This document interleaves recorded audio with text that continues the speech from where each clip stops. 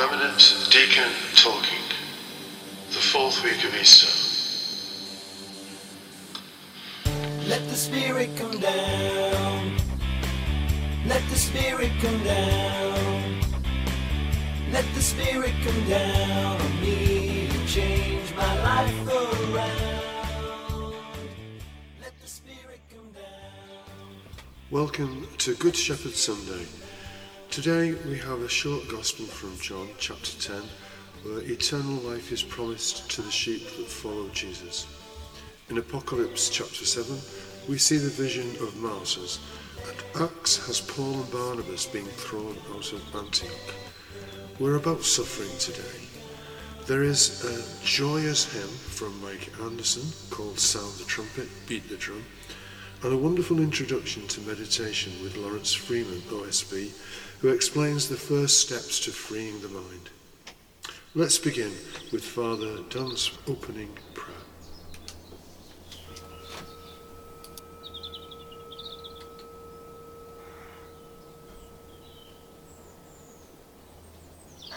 Loving and merciful God, Father, Son, and Holy Spirit, help us always to embrace the mystery of suffering, the cross in our own lives, that as we come to grips with disappointment, that we not allow them to destroy us, to lead us into being people of resentment, but rather that they might be moments that enable us to become more deeply one with you.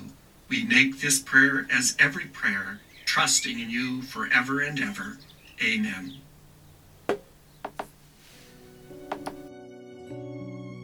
Jesus said, "The sheep that belong to me listen to my voice. I know them and they follow me.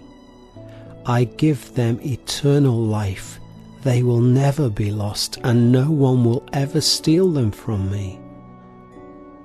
The Father who gave them to me is greater than anyone, and no one can steal from the Father.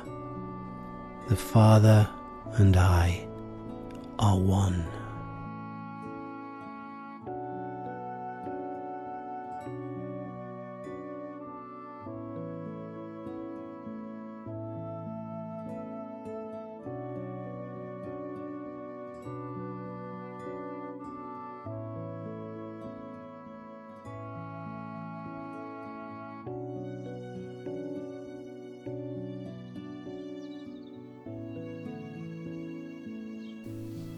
John saw a large number, impossible to count, of people from every nation. These people had suffered, but were promised to be led to springs of living water. There are two unusual images presented in this selection of John's Revelation story. The first image is of a group of people from every race who have been persecuted, and a second image of the same people being told they will never be plagued by anything again. The reading from Acts also has two challenging images put before us. The first image here is of Paul and Barnabas being confronted by a crowd using blasphemies and counter-arguments to discredit them, and then being expelled from the territory of Antioch. The second image then shows Barnabas and Paul on the way to Iconium, filled with joy and the Holy Spirit, rather than being resentful and angry. What is going on here?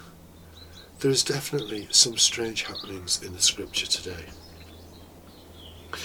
We have the revelation from John not pretending that Christian life will be easy, but he does claim that all will be well in the end.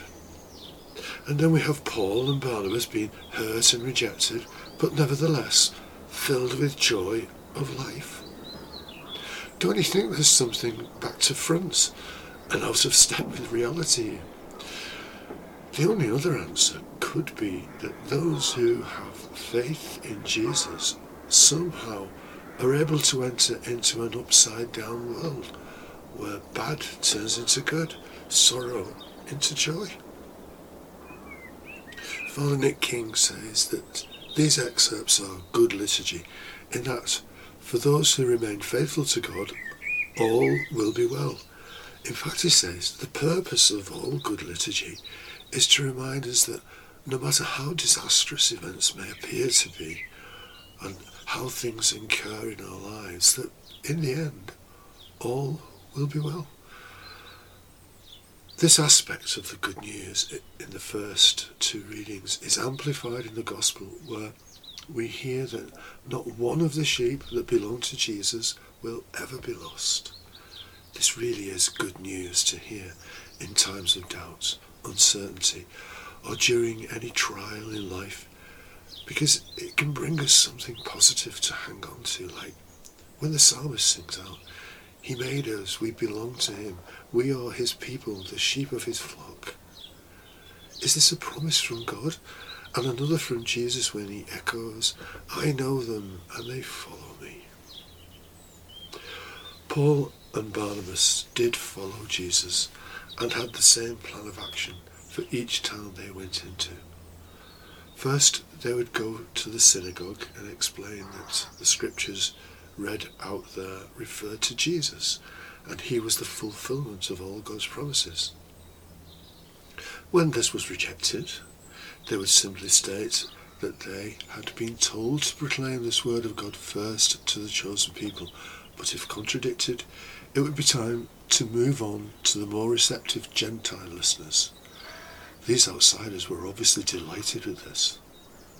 The angry reaction of the local dignitaries could become worse, but the two disciples were still not discouraged, and in this case skipped off. Paul and Barnabas don't run away and hide. They don't seem to avoid the cause of stress, but are determined to repeat the process. They have found the answer to suffering. Or have they? Have they demonstrated a great way to deal with any stressful situation? Next time I'm wound up by something, I wonder if I should start by shaking the dust of dismay from my shoes in a gusto of defiance, and instead of wallowing in misery, try to sing for joy instead as I let the pain go. Is this kind of letting go what's being demonstrated by Paul and Barnabas? Perhaps this is only the half of it. It's not like in Frozen, let it go. There's something else. There's something else needed. The readings today might be the clue to the other half of how to deal with situations we come across that cause fear and worry. We can look around at all the bad events in the world, and this can add to stressful living and even to a sense of despair. Lack of hope makes many lose that sense of joy and lightness to life. The good news is an attempt to tell us that this doesn't have to be the case. We are being looked after by our Lord, the Good Shepherd, no matter what happens. If we can trust in the Lord, all will be well. The sheep that belong to me hear my voice, says Jesus. The Father who gave them to me is greater than anyone. The Father and I are one. The difficult part in the technique shown by Paul and Barnabas is the second half, that is, giving all our concerns and troubles over to the Lord to deal with for us and trusting in this. During the week on Tuesday we had the feast of Philip and James the Apostles. Philip was the one who backed up Thomas in the upper room and said naively to Jesus, "Show us the Father, and that will be enough for us." Jesus said to him, "Have I been with you so long, and you still don't know me?" Philip. Imagine the stress made on the word, Philip. And there it is again. Jesus using the power of simply saying someone's name in a loving way. This time it was to Philip, and follows an explanation that Philip should already know. "Oh, Philip, whoever has seen me has seen the Father." So if things are difficult for us, perhaps we could try to imagine Jesus calling out our name with love and concern, and then shake the dust off your feet with real joy, trusting, remembering who the Good Shepherd really is. After this, how can things not turn out to be well in the end? All will be well, Jesus says. Believe that I am in the Father, and the Father in me, and I call out your name, and I'm looking out for you. Who could ask for anything more? In his book, Eager to Love, Richard Rohr describes how St. Francis and St. Clare knew the truth about this message, and how it gave them an inner authority to deal with their world. He writes, "They lost and let go of all fear of suffering, all need for power, prestige and possessions, and all need for the small self to be important. And they came out on the other side knowing something essential, who they really were in God." Father Richard describes suffering as whenever we are not in control. And he sees that some form of suffering can show us how to live without control, by giving that control back to God, letting go, shaking the dust off our feet, smiling at any attempts to undermine us, like Paul and Barnabas, because the one who has the power is Jesus, and to trust that Jesus' way of the cross cannot be wrong. With a trust built on this, we can really sing for joy in the midst of sorrow, because Jesus still calls our names in the darkness, and we know his voice, and says in a most wonderful, intimate, gentle, reassuring way, "Do not be afraid. I will wipe away all your tears and lead you to springs of living water." Who could ask for anything more?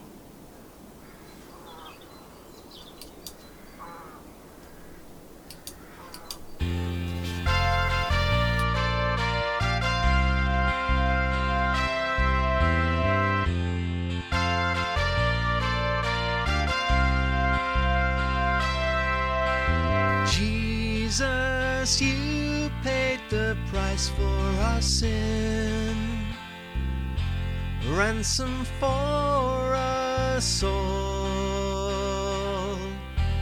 Now in or at the foot of the cross, let every tongue confess that you are Lord. Sound the trumpet, beat the drum. Sound the trumpet, beat the drum. Sound the trumpet, beat the drum. Sound the trumpet. Sound the trumpet, beat the drum. Sound the trumpet. Jesus, you were not bound by the grave. Jesus, you're alive. Now in or at the power of your love, let every tongue confess that you are Lord. Sound the trumpet, beat the drum. Sound the trumpet, beat the drum. Sound the trumpet, beat the drum. Sound the trumpet. Sound the trumpet, beat the drum. Sound the trumpet. Jesus, you will be coming again on the clouds of heaven. Now in or at the glories to come, let every tongue confess that you are Lord. the trumpet, beat the drum. Sound the trumpet, beat the drum. Sound the trumpet. Sound the trumpet, beat the drum. Sound the trumpet. Sound the trumpet, beat the drum. Sound the trumpet. Sound the trumpet, beat the drum. Sound the trumpet. Sound the trumpet. Lord, please come to me in spiritual communion. Send your body and blood gushing through my veins. Send your love into my heart, my soul, my mind. Lift me up to your bosom and infuse me with your divine love. Amen.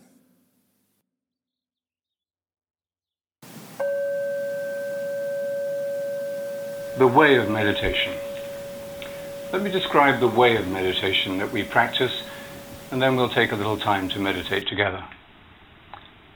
The first element that we develop and practice when we meditate is silence. That means being quiet.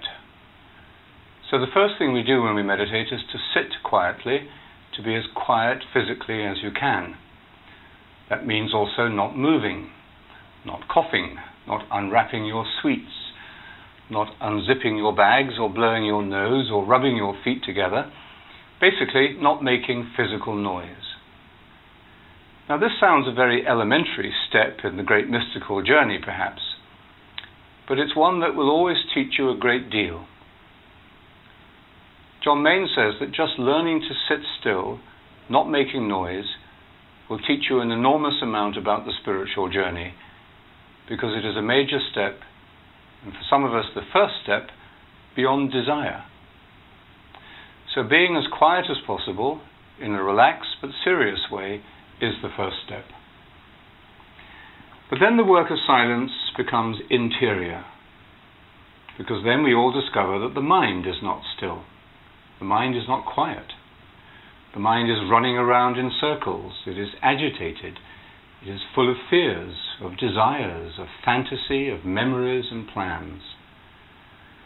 The agitation, the turbulence of the mind, according to the early Desert Fathers, who were the first Christian monks, and it was from them that John Main recovered this tradition of meditation.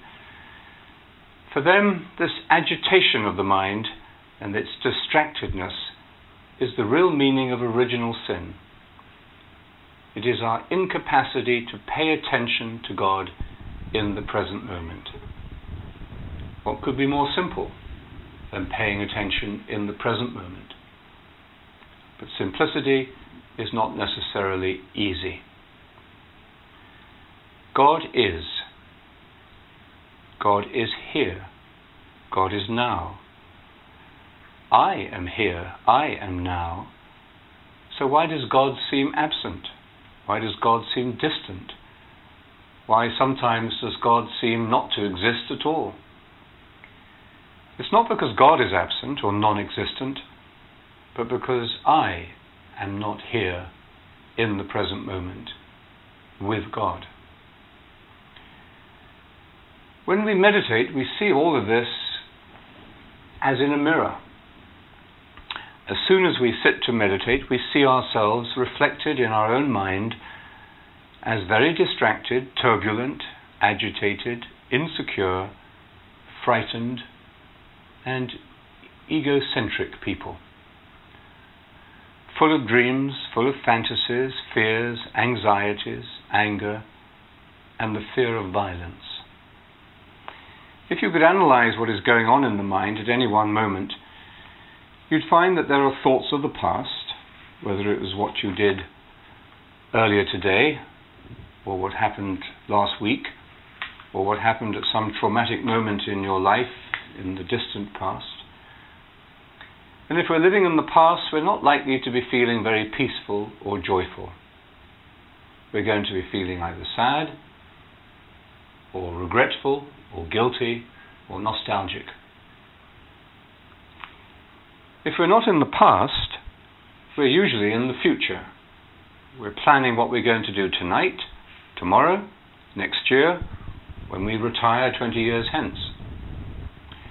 And as soon as we start to plan, which we're always compulsively doing because this is our way of controlling reality, then we begin to feel anxiety because we know that we can't control reality. Anything can happen at any moment. And so as soon as we start to plan or to reflect on the future, we begin to stir our basic fear of death as well. So where do we go then? Not much peace in the past, not much peace or joy living in the future. So the mind looks, perhaps rather desperately, for somewhere to escape to, and it escapes to Disney World. We move into a realm of fantasy and daydreams, self-indulgence. Daydreaming may be a little break from reality, but ultimately we have eventually to come back right down to earth with a bump. So we don't find much peace and joy in Disney World either. So then where do we go? That question is the beginning of the spiritual journey, which we see in this distinction between the three states of mind: living in the past, living in the future, living in daydream. None of these gives us peace or deep satisfaction or happiness. We can't feel the spring of joy and pure happiness in any of these states of mind. So where do we go? Is there peace? Is there joy? Do we look for it outside? And if so, where? Eventually, this search and the discernment that it involves will lead us back to the only place where we do find God, which is here, and the only time and the only moment where we can experience God, which is now. This is what we mean by contemplation, or the contemplative way of life, or a contemplative state of mind. It's living, being in the present moment. And this is precisely what we are practicing when we meditate.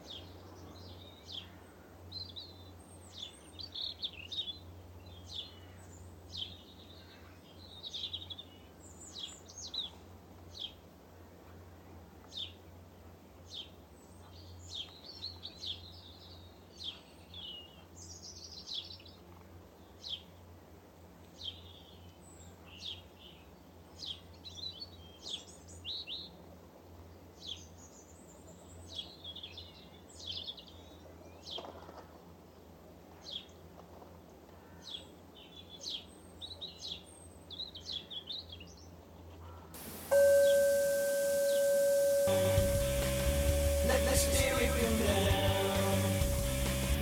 Let the Spirit come down on me, change my life around. Let the Spirit come down. Let the Spirit come down. Let the Spirit come down on me, change my life around.